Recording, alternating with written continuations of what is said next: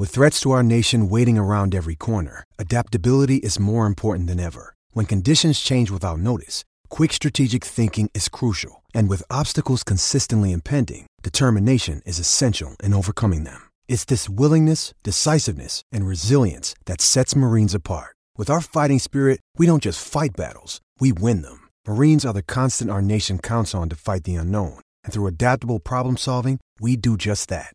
Learn more at marines.com.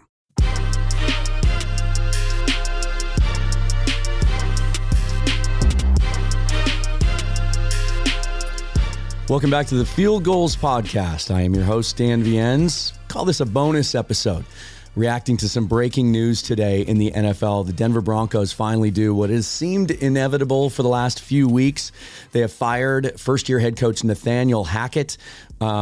Here to break it all down with me and give his thoughts is former host of this show, now host of the daily Seahawkers podcast, also on the SB Nation Network, Brandan Schulze. Good to see you again, Brandan. Welcome into the show. Hey, Dan, thanks for having me on. And yeah, we got a little bit of a Christmas present from the Rams yesterday, and I think it led to the news today, as it turns out. Yeah, tough to see. You know, it felt like the momentum up until what happened this weekend was that maybe he'd hang on till the end of the year, but that the performance against the Rams was so terrible, especially considering how decimated that Rams roster is right now, that makes sense for them to make a move. There's a lot to unpack here, and we're going to tie this back into how it impacts the Seahawks, but just your initial thoughts on what has transpired over the course of the season with the Broncos situation and how it ties in with Russell Wilson and his desire to move on and handpick that team. Right. Kind of juxtaposed to how you thought it was going to go when the trade happened. What are your thoughts? Well, there was a lot of uncertainty as far as I was concerned with how this could go with Russ going to the Broncos, because everything was handpicked, and the Broncos had a solid defense, which again, I think plays into the firing of Nathaniel Hackett post-game, giving up 50-plus points to a Rams team that's on their third starting quarterback for the season, and a guy who couldn't even make it as a starting quarterback in Carolina. So the fact that they gave up that many points, I think it speaks to the reasoning behind the firing of Hackett. But yeah, as far as the expectations around the season, I think the expectations were solid. Now, I had some of my own questions when preseason rolled around and we heard just some of the ways that both Russ and Coach Hackett were talking about going into the season. You know, I remember seeing quotes about how, you know, it was more of a partnership than a coach and players. Yeah. And you heard about this collaborating, you know, it was so collaborative and how they were going to approach this. And just some of the way that Coach Hackett was talking going into the season, it seemed like he was offering a lot of deference to both Russell Wilson and maybe the players as well. And so when I started hearing that, it threw up some red flags for me. Yeah, it was almost cringeworthy for me. In fact, I'm sure if I went back and looked at my tweets, I probably reacted to it that way. That just doesn't seem like, you know, a new coach coming into his first job in the league, like you're dealing from a position of strength at all. Like you're going to defer, you know, decision-making processes. And if I recall, Russ even said some things, or maybe there was some speculation and conjecture out there that he might even feel like he had a say in some personnel decisions and some issues there as well. That, man, that's a tough thing to chew on if you're thinking about, you know, a head coach being in control and being a leader and having to have control of all aspects of his team. And it really sort of reminded me very much of the issues that started to crop up in 16 and 17, where you heard some of those whispers and behind the scenes reports of discontent in the Seahawks locker room because, you know, Russ was trying to exert his influence. I guess my initial thoughts were, I was in favor of the trade at the time. I think we've talked about this on previous shows. I thought it was the prudent thing to do. And in particular, because I just thought that ship had sailed and it was time for a divorce. But also because I thought we had seen some pretty clear signs that physically Russ was getting to a point in his career where his skills were going to diminish and those were going to be harder. It was going to be harder to mask his weaknesses and play to his strengths, and that the drop-off was coming. I never in a million years thought it would be this significant and this dramatic. And now the Broncos have to wonder, I mean, where do they go from here? Let me ask you this first. Let's look ahead. Now they're in a coaching search. There's speculation already, guys, I've seen on Twitter. Does Sean Payton want to go there? Is an experienced head coach who's in demand going to want to touch this situation? I would, Walmart, the Walmart ownership group, they have a lot of money. They do indeed. They're going to need it. Find a way to pay someone to be interested enough in the job. Yeah. So I suppose that the Broncos franchise has that going for them. And I'm not saying that they can't find the right guy. I mean, there might be another, assistant coach who's ready for a shot out there who can handle this situation. It just seems like let's just use Sean Payton as an example, because he's the name being thrown out there the most. That he had so much success with Drew Brees. That's a guy that Russ has been compared to many times in his career, mostly because of the physical stature. Is Sean Payton going to want to go to a situation with a potentially deteriorating quarterback whose confidence might be shot and take over a team that's going to be hamstrung financially for the next couple of years and have no draft picks to try and build around him? I don't think so. I don't see that. I could make a case for it. If I'm Sean Payton and I'm looking at the Broncos as a whole, I could say, well, shoot, they've had injuries along the offensive line and even at key receiver spots. And on defense. It's been a struggle in terms of injuries. So that's led to to what they've seen this season in terms of their record. You have arguably still a future Hall of Fame quarterback in Russell Wilson. Is it just the way that Hackett had been using him that he could look at that and say, hey, I know that Russ's strengths are when the plays break down, that he can usually find a way to find an open guy. Is that something that they even practice? It doesn't even seem like Broncos receivers know what to do when a play breaks down. And that's something that I'm used to seeing watching Russell Wilson and all throughout his history as a Seahawks quarterback. All the receivers know what to do when the play breaks down, and that's where they tend to find those biggest plays. That doesn't really seem to be in the Hackett playbook. So if I'm Sean Payton looking at those things, plus a defense that, they lost Bradley Chubb, but is there a free agent pass rusher that they could bring in and still have the secondary is still really solid. They got a lot of players there. That could still be a very good defense going forward. Well, and I'm not here to say that I think that what we're seeing out of Russell this year is what we're going to see going forward. I'm not opposed to the idea that it could get better. Because they also went into the season, most of us thought the Broncos were going to have a really dangerous ground game with the tandem of Melvin Gordon and Javonte Williams. And Gordon's ineffective and he can't hold on to the football. He gets cut and Williams gets hurt. So, this could certainly be a case of it got worse before it's going to get better. And maybe the right head coach can kind of calm things down there. If there are already some tweets. I can't recall exactly which of the NFL reporters. It was either Schefter or maybe Rappaport that tweeted, look, if the Broncos want to move on from Russell Wilson this offseason, they can. But my goodness, will it be painful? If you were to cut him, I think we can rule out the idea of a trade. I find it hard to believe any team in the NFL out there is going to want to give up anything for a guy and take on that contract. So if you're talking about just cutting a guy, if it's before June 1st, it's virtually impossible. It's over $100 million on the cap hit. And the projected cap for 2023 is about $225 million. With some of the new rights deals being signed, that, if anything, that could go up a little bit. If you designate – go ahead. With regard to the cap, real quick, to interrupt you, I don't know quite enough how it works. I know John Gilbert at Field Goals could probably break this down. Yeah, John would be great for this. But I think that the team keeps the signing bonus as dead money on their books. And so for 2023, Russ has a base salary of $8 million, 2024, a base salary of $17 million. I don't know if the $4 and $8 million options, if those go with the contract to the new team.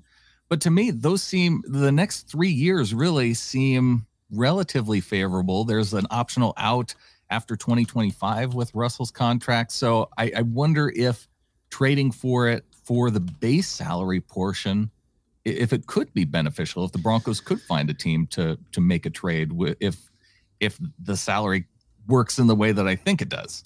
Yeah. And let me do this here. Well, I was going to screen share it for our live viewers, but it's hard to tell. And John would be a great resource for this. But based on what you say, that does make some sense. Trading him would be the best option for the Broncos if they can find a taker. The damage would be less. Right now, when you look at just over the cap, pre-June 1st, it shows a dead money hit of $107 million. I think it accelerates the signing bonus and the guaranteed money. It shows the cap savings as a negative number. So I'm not sure how to reconcile that. If you change it to a post-June 1, it changes the dead money to $39 million and the cap savings to negative 17. So $56 million. So against it, if that math is correct, if that's how that works, that's more palpable. If you just want to cut your losses and move on, still seems like, though, depending obviously on what kind of interest they get in that head coaching job, and if they get a guy they think, it'd be easy for them to talk themselves into, let's give it one more year, because with each passing year into that new contract now, it will get a little easier to move on from him, and the cap keeps moving up too. So I find it hard to see any scenario really where Russ isn't the quarterback there again in 23, and then the story just continues, and we'll see how that unfolds. I do, from a Seahawks fan perspective, though, I'm curious what you would think about this, Dan. Say there's somebody out there who really wants Geno Smith, and the Seahawks can franchise tag him, trade him, end up getting maybe a first-round pick. Maybe the Broncos, with all the salary considerations, they'd be willing to take a second. If the Seahawks were to give their not the Broncos second back to him, but their own second for Russell Wilson, it lessens that you only have to take a cap hit of $8 to $10 million on the books for 2023. Would you accept Russell back to the Seahawks on maybe a 2-year type deal, knowing that you were able to get draft picks for Geno, and so now you've got the offensive tackles for Russ. Mm-hmm. Going into the draft, you can build up the defense a little bit, maybe the interior offensive line too. Would that interest you? Wow, curveball. Was not expecting that to come at me. Not in a million years. Not in a million years. I just think, the analogy for me, to use another baseball analogy, is I think Russ is that power hitter that's lost bat speed, and he's just never going to get it back, and he's going to have to overcompensate and try to load up and try to run into one. I just don't see. I think when you given the options, one of which is in your house right now, not in a million years. I just think he's a declining player, and now I think that mental edge that he used to have, that made him such a great player, I think that might be damaged. And if you take that away from Russ, man, now you're talking with a guy who's just grasping to figure out what kind of player he is. So I'm not considering that in a million years. I have gone over some scenarios when looking at the draft and possible trade back scenarios and things where I look at draft positions and I'm like, ooh, Denver might make sense. They might want to move up, but are they going to want to trade with us again? when you recap now, let's talk about that. So now when you look at it from the Seahawks side, what they end up with, is all the draft capital last year and the players out of it, Fant and Harris and Drew Lock. And then this year, which going into this year, I think we all thought the Seahawks might end up with a top 5, top 10 pick of their own native pick. Right. And the Broncos pick would be somewhere in the 20s. Now it's the other way around. As we sit here today, according to Tankathon, let's pull that up for those of you watching on the stream. There we go. The Seahawks would have the 3rd and the 12th pick in this draft. Wow. That is remarkable. Now that could change. When you look at the 3rd pick, I feel like they're kind of locked into that. Yes, they could mathematically still get to 2. They could mathematically get to 1. There is a scenario. A lot would have to happen. Because the Seahawks' strength of schedule is so much easier than most of the teams that they're near, they would win almost every tiebreaker. And by win, I mean have the higher pick. Mm-hmm. To move up to 3, Chicago would have to lose another game. Now, Denver's pick. Denver plays Kansas City this week, then the Chargers. I don't think they win again. I think they finish 4-13. So at worst, the Seahawks are going to be drafting 3. But to move up to 2, the Bears would have to lose again. And that siren you hear, I think, might be support on the way for the Bears, because they're stumbling across the finish line, and they play the Lions and the Vikings in week 2. And granted, Who knows what kind of team the Lions are? We don't know from week to week. And the Vikings have been weird. The Vikings have been weird, and they might not have to play guys in week 18. So, they could sneak out a win. They're certainly going to try to win, I would think. But let's assume, I feel pretty safe in thinking the Seahawks are going to draft third. Right. That 12th pick, though, that could end up in the 20s. There are 13 teams with 7 or 8 wins right now. 9 teams alone at 7 and 8, and then the Commanders are 7-1. If the Seahawks were to win a game or two, they could tumble with that second pick all the way into the 20s. Where do you stand now? Because this has evolved. My thoughts on it have evolved from extreme to sort of moderate. Right now, I'm kind of in the middle. Where do you stand right now on Geno Smith and his performance this year, and what you think the future holds? And if you're John Schneider and you're sitting there, let's just say today, the Seahawks have the 3rd and the 12th pick in this upcoming draft. Are you thinking quarterback at all? Are you sold on Geno Smith and you're punting on quarterback to build up the defense and the interior offensive line, or do you fall somewhere in the middle? Where are you? A lot of it depends on how the draft falls. And I could see, with the way things stand right now, with the 3rd and the 12th pick, I think there's potential that you have a top-tier pass rusher available to you with the 3rd pick, and there's still a quarterback that you see with some potential in the 12th pick. And on top of that, you have picks in the following year. You have picks in the 2nd round that you could use to move that number 12 pick up to even the top 10, easily in the top 10, maybe even into the top 5 if you package enough picks together. You have 4 of the top 43 as it stands right now. 4 of the top 43 picks. And so if you're talking about having the number 3 pick and the number 6 pick, you might go quarterback with the 3 and then pass rusher with the 6 and still have 2 solid players that you can build your team around moving forward. The question is, I guess, whether or not does Geno come back? Do they decide to bring Drew Lock back? No. And make it a competition that way?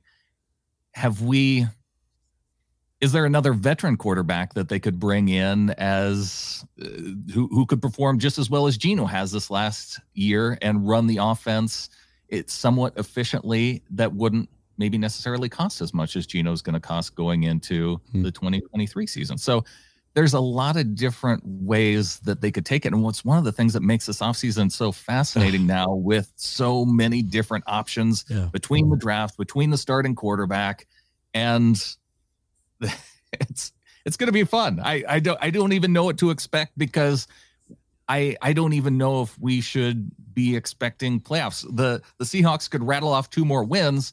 It doesn't seem as likely the way. What do you want right now? Would you rather have the 3rd pick, or would you rather they sneak into the playoffs for playoff experience? Well, that would be both, because I'd rather have the 3rd pick from the Broncos, and then I'd rather have. Oh, that's true. We're talking about the 12th pick rather than the 12th pick. Yeah. I think it would be fun to sneak into the playoffs. You do get some playoff experience for some of these young rookies. I think that can be valuable. Yeah, I'm with you. I don't think that can ever be a negative. The negative would be that if they go into the playoffs, they lose in the 1st round. Instead of having, it's easy to look at that chart that you just pulled up and see, okay, well, if they had the 20th pick, but to have the 12th pick, that's a pretty. If you have the 20th pick, it takes a whole lot more draft capital than to move into the top 10 from there. Yeah, if you're looking at a potential future quarterback, to where if you're at the number 12 spot, you can get there a whole lot easier, and maybe somebody falls to you that you didn't necessarily expect, like when Justin Fields fell to the Bears. Yeah, I don't know if that's a good thing for the Bears, though. That's the jury's still out on that one. It's still out, but he may be the 2nd best quarterback in that draft class from what we're seeing this year. Yeah, absolutely. And I'm with you, and I'm open to, as I have been this entire season, just whatever happens. If they win the last 2, and I guess the worst case scenario would be they win the last 2, they finish 9-8, and they miss the playoffs, right? Because then you lose out on the draft capital and also. I actually posed that question on Twitter today. And I think my favorite answer so far has been, either win the following two and make the playoffs, or lose the last two and get the top draft pick. Don't do something in between, because that would be the worst case scenario. Well, I guess the in between would be you lose those two, but you play okay and you show or you win one the things, and you lose some of the draft position, or you win enough and still miss the playoffs. Yeah, that was. It certainly makes with all those teams bunched up, it makes the last 2 weeks of the NFL season fascinating for Seahawks fans, because you're going to be, if you don't have Red Zone, you might want to get it for the next couple of weeks, because you're going to be want to be watching like 70% of the league. It can change so much from week to week. And how many impacted just from this past week, Dan? I mean, they were the Lions game, even the Packers game had influence, because now they're back in the playoff picture, and then you're following all the other games to see where, it can, like the Rams winning was a great thing, because now they're not among the bottom teams that could afford the Lions a draft pick that would compete with the Broncos draft pick. True. But then, and this is to your point, you're also watching that game, talking about mixed feelings, and you're thinking Broncos draft pick just got higher, but also the Lions pick. And then, but geez, the Rams might be kind of good right now. And suddenly that last game, you have to play them in week 18. Doesn't look as winnable. Yeah. What is your outlook going in these last two games? It sounds like Mike White will be back under center this week for the New York Jets. Certainly as a Seahawk fan, if you want to win that game, you're hoping it'd be Zach Wilson. It's not going to be. And now there's actually reports that they're probably going to move on from him. How do you feel coming back off of what you saw in Kansas City, coming home to play a Jets team that's been sort of hard to read the last few weeks? I feel pretty good about this game in general. I don't know if Mike White or Zach Wilson really matters too much for the Jets, other than it seems like Jets players prefer to play for Mike White over Wilson. And it doesn't matter too much as long as the Jets decide to hand off the football and go run heavy, because I think that's the weakness of the defense. I think that Coach Saleh for the Jets is smart enough to see that and would exploit that. Whereas the past couple of weeks, I felt like the Chiefs and the Niners both went pass heavy anyway against the Seahawks defense, when they could have chose to run the ball a little bit more. So I don't think that what we've seen from the defense this past week is improvement in the run game. I think it's just more that teams have decided to pass more, and I would expect the Jets to go heavy back to that. So while we might be thinking, oh, maybe the defense has fixed a few things, this could help us decide whether or not that's the case. And I think they're going to struggle to hold the Jets on the ground.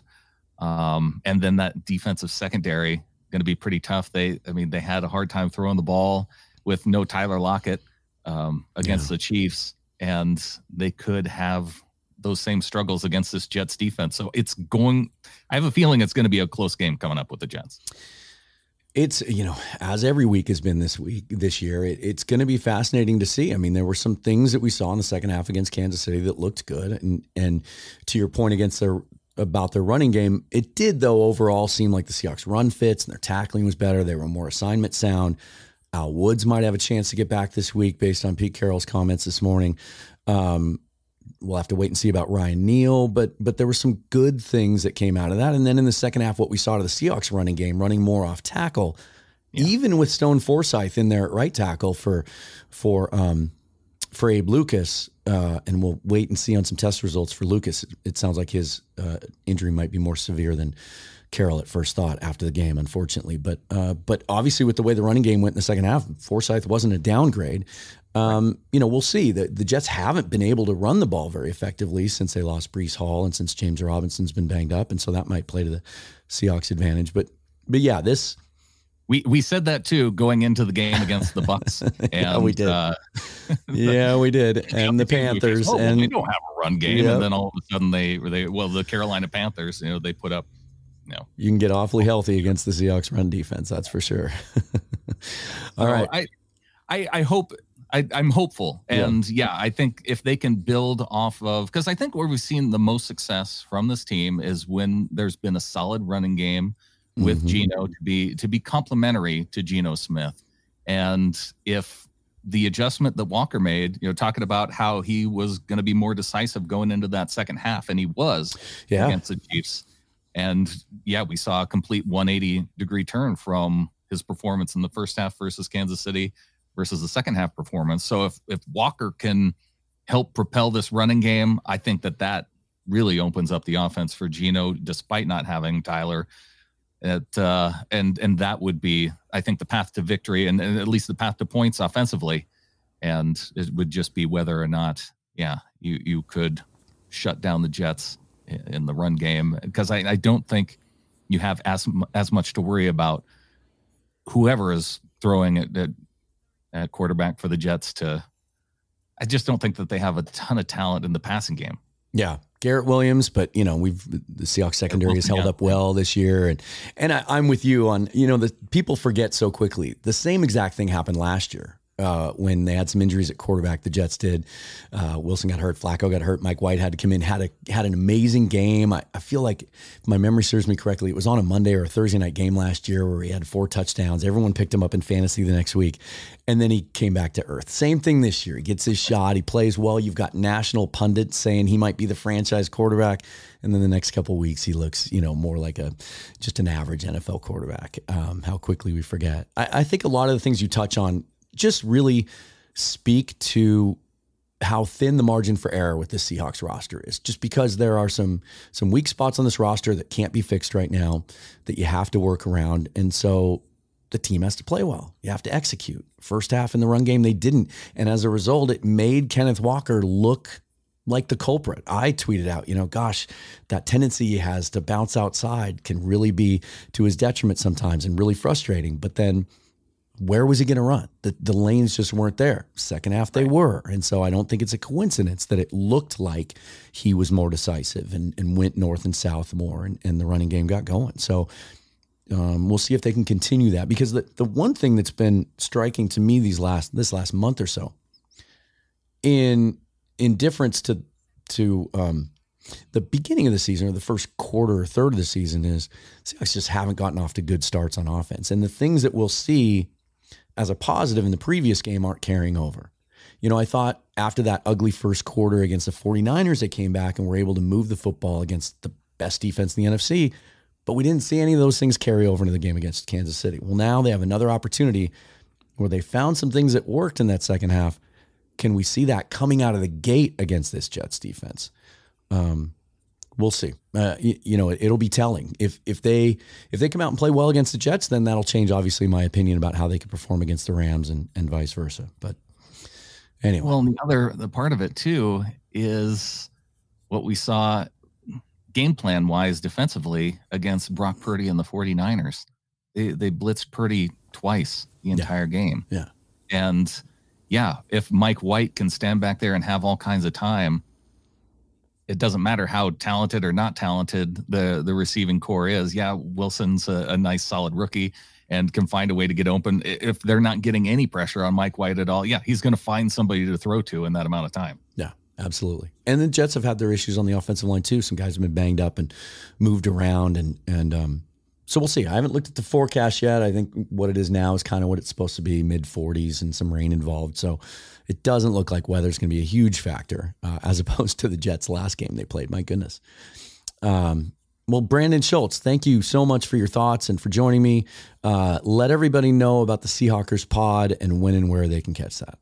Yeah, we're doing daily shows on the Seahawkers podcast. You can go to seahawkerspodcast.com, and we're going to be doing I think 3 in, 3 out Monday evening, and we should be doing that live. So if you join us out on YouTube, you can comment as we do that show and get your submissions in for your ins and your outs if you want to call out anybody in particular from this past Chiefs game. And we'll look forward to hearing from you and interacting on that show this evening. And you can always follow Brandan on Twitter at SeahawkersPod. Get his thoughts on there and interact with him there as well. Brandan, thanks for joining me, and we'll for sure be connecting in the off season, because as you said, sometimes what we do can be a little boring in the off season with some starts and stops. I think this one's going to be fascinating from the time the season ends, and I almost can't wait for that. It's not going to be boring. All right, Brandan, thank you very much for joining me. All right, before we go, I was thinking about something that Brandan and I touched on just now. And my thoughts on the quarterback situation in Seattle have evolved as the season has gone along. And what I've seen from afar is it has for you guys too. It seemed to me like early in the season, let's say the first third of the season, when Geno was killing it and the offense was prolific and it looked like, he was legitimately a top 5, top 8 quarterback in the league. So many of you, from what I gathered, completely flipped around on your thoughts of quarterback. Whereas entering the season, it was, thank goodness we have those extra picks in 2023 because we need to get a quarterback at the top of the draft. But when we all saw how well Geno played, and not just how well he played, how good he was, there is a difference. So many of you went to the other extreme. We're good at quarterback, franchise him, sign him, don't use any picks on quarterback, punt on that position, let's build up this defense because it stinks. Then we hit the point in the season where the offense started to struggle a little bit. And I was asked today on Twitter, or I responded to a question about where do you stand now on how Geno has played since week 10? It was Michael Sean Duger posed the question from The Athletic. And I was one of the few that said, I feel as good about him since week 10 as I did before. And here's why. Because everything's been on him. The things that Brandan and I just talked about. No running game. Struggling defensively. Geno has had to be the guy to shoulder the load. And some of it hasn't looked as pretty. But I think how he's played since week 10 has told me as much or more about him as it did before week 10. In particular, I think about in that 49ers game against that great defense. And it was a struggle. He grinded his way through that game, but he made some things happen and got us back in the game. And at times, he's the only reason we've been in a position to win some of these games. I've also noticed a shift among the fan base. And as we sit here today, now I feel like it's kind of shifted back to the middle. And many of you feel exactly the way Brandan just described. Let's see how the draft goes. Let's see how the offseason plays out. With that being said, I've become more open to the idea of taking a quarterback early. And so I wanted to go over some of this with you because as we get closer to the draft, you're going to start hearing names and you're going to get more specific about guys that you know or don't know. And there's 4 names and 4 names only that are being talked about as first round draft picks this year at the quarterback position. CJ Stroud out of Ohio State, Bryce Young out of Alabama, who at this point seems to be the consensus number 1 pick overall by Houston in most mock drafts. And then you have Will Levis of Kentucky and Anthony Richardson of Florida. Both of those players are very polarizing prospects. In some respects, Stroud is too because of the poor history of quarterbacks from Ohio State moving on to the NFL. Levis is polarizing because he's thrown some picks. And he didn't play well this year. When going into the season, a lot of people thought he might ascend to the number 1 pick because of his physical attributes, his leadership ability. But the play on the field hasn't been as good. And Anthony Richardson has been polarizing because he's all tools and no production. He's just a guy that's dripping with athletic traits, but he just hasn't really backed it up with precision on the field. So he's more of a guy that you have to dream on. My focus is on Levis. He was my favorite quarterback coming into this year, and the way he's played has tempered that somewhat. But I wanted to crunch some numbers because what you're going to hear a lot over the next couple of months is comparisons between him and Josh Allen. Not just physically. Allen's taller. He's 6'5", 233. Levis is built about the same, but he's 2 inches shorter. 6'3", 222. But similar in how they play the game. Both strong arms. Can make every NFL throw. But also because they're both physical players who can run the football really well. Levis is tough. In fact, one of the reasons he struggled this year or one of the contributing factors is he's been banged up.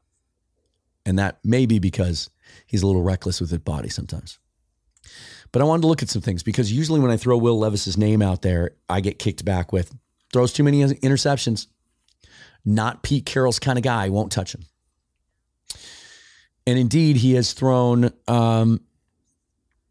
35 interceptions in his career. He started out as a backup at Penn State before transferring to Kentucky the last 2 years as a full-time starter. He's thrown 35 picks, most of them in the last 2 years as a starter at Kentucky. That's a lot. But I wanted to point something out.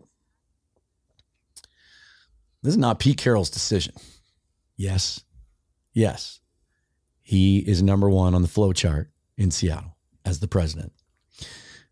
But he has mostly deferred these personnel decisions to John Schneider. And when you're talking about a quarterback, you're talking about making a decision that will likely outlast Carroll's tenure as a head coach.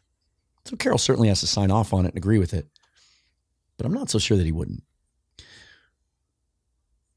We have heard, and I'm not even going to address this point. A lot of you say, John Schneider, they can't draft in the first round, so I don't trust any of this process anyway. Set that aside, because they just haven't had the opportunity to draft this high, ever. And when they have, they've done pretty well with it, actually. And in particular, what do we know about John Schneider and his affinity for quarterbacks? We know that it was he and he alone who first stumbled onto Russell Wilson and zeroed in on him when he realized he could be special, and convinced Pete Carroll and the rest of that organization to take him in the third round. He was certainly right about his assessment of Russell Wilson as a player. We also know now that he fell in love with Patrick Mahomes. And don't forget about the great player he is now. There were major question marks about Patrick Mahomes the year he came out in the draft. Some people thought he'd be a reach at the end of the first round, that he wasn't a first round player, that he wasn't an NFL starter. He was too reckless. His mechanics stunk. Schneider fell in love with him and reportedly would have taken him if he had fallen to the Seahawks pick that year, even though Russell Wilson was in his prime. We also know that he fell in love with Josh Allen out of Wyoming. And that his love for Allen that year led to him calling the Cleveland Browns and asking him about the number 1 pick. This is the year Mayfield came out. And exploring the possibility of trading Russell Wilson to the Browns for the number 1 pick, in which he would have used that on Josh Allen. And in fact, Schneider's appearance at Allen's pro day kind of started this whole divorce proceedings between Wilson, the discontent between Mark Rodgers, his agent, and the Seahawks. So I just wanted to put this out there just to start the process to get you thinking. If you're thinking, don't touch Will Levis with a 10-foot pole because he threw some picks this year. Josh Allen at Wyoming threw an interception on 0.8% in 0.8% of his games. He threw 21 picks in 27 games. His passer rating over his career at Wyoming was 137.7 against lesser competition than Levis has played against. Levis has averaged 0.6 interceptions per game over his career, 35 in 38 games. It's 1 interception every 30 attempts. Josh Allen at Wyoming was 1 interception in almost the exact same, about every 30 attempts. Does that translate to the NFL? Josh Allen in the NFL, 1 interception for every 43 attempts. He's actually gotten better there. Will Levis's college quarterback rating, just for comparison's sake, 145.6 to 137.7 for Josh Allen. So I'm just saying, keep an open mind. Because, and Brandon touched on this, I'm not saying if the Seahawks pick 3rd, they're going to take Will Levis there, or should. I'm saying they might. They could. Would they pass up a Jalen Carter or Will Anderson, a generational type defensive lineman, for that quarterback? Likely not. But if they end up with their 2nd pick being as high as it is now, as Brandon pointed out, don't be shocked if John Schneider falls in love with a guy like Will Levis. Not a guy like. If he actually falls in love with Will Levis, doing anything he can to move up and get him. Because I've done this, and this is the point I'm going to leave you on. If you're listening to this right now and you 1,000% disagree, and I'm also saying, by the way, keep Geno Smith. At minimum, franchise him. Pay him $31.5 million this offseason for 1 year and see how it goes. And he can be the bridge. Or give him the non-exclusive franchise tag. And if someone wants to give you 2 first-round picks for him, take it. But I'm good with Geno Smith coming back. But if you have an opportunity to get a potential franchise quarterback long-term, and you don't draft this high very often, this is a gift. This is a gift. This is a Christmas gift from Russell Wilson and the Denver Broncos. Then take it. Because here's my final thought. Play around with the mock draft simulators. Take Will Levis at 3, just for argument's sake. Pass up Will Anderson. Take Will Levis at 3. And you'll be able to fill out the rest of the draft without spending 1 penny in draft capital to move up to get a quarterback, and have a dynamic draft that completely changes the outlook of your defense and interior offensive line moving forward. it can be done. It would be, imagine this. Imagine if all the Seahawks had coming back to them this year is the Broncos' second round pick. And they're picking 12th. And that's your draft. You have the 12th pick in every round. And you also have a high second. Would you be excited about this draft and fortifying this roster to get it to contention status long term? I would. So if you take that gift and you use it on a quarterback, that might not be a bad way to go. Especially knowing you have a guy right now that you control that you can win with. Just food for thought. Thanks for joining me on this special edition. Thank you to Brandan Schulze of the Seahawkers Pod for joining me as well. As always, subscribe to the podcast, his and mine. Dana is off this week, but I'll be back later in the week before the Jets game with another episode. And you can catch Brandan 5 days a week on the Seahawkers Pod. Follow me on Twitter at Seahawks Forever. Until then, hope you had a wonderful Christmas, and talk to you one more time before the new year. Until then, I am Dan Viens. Thank you for listening to the Field Goals Podcast. Peace.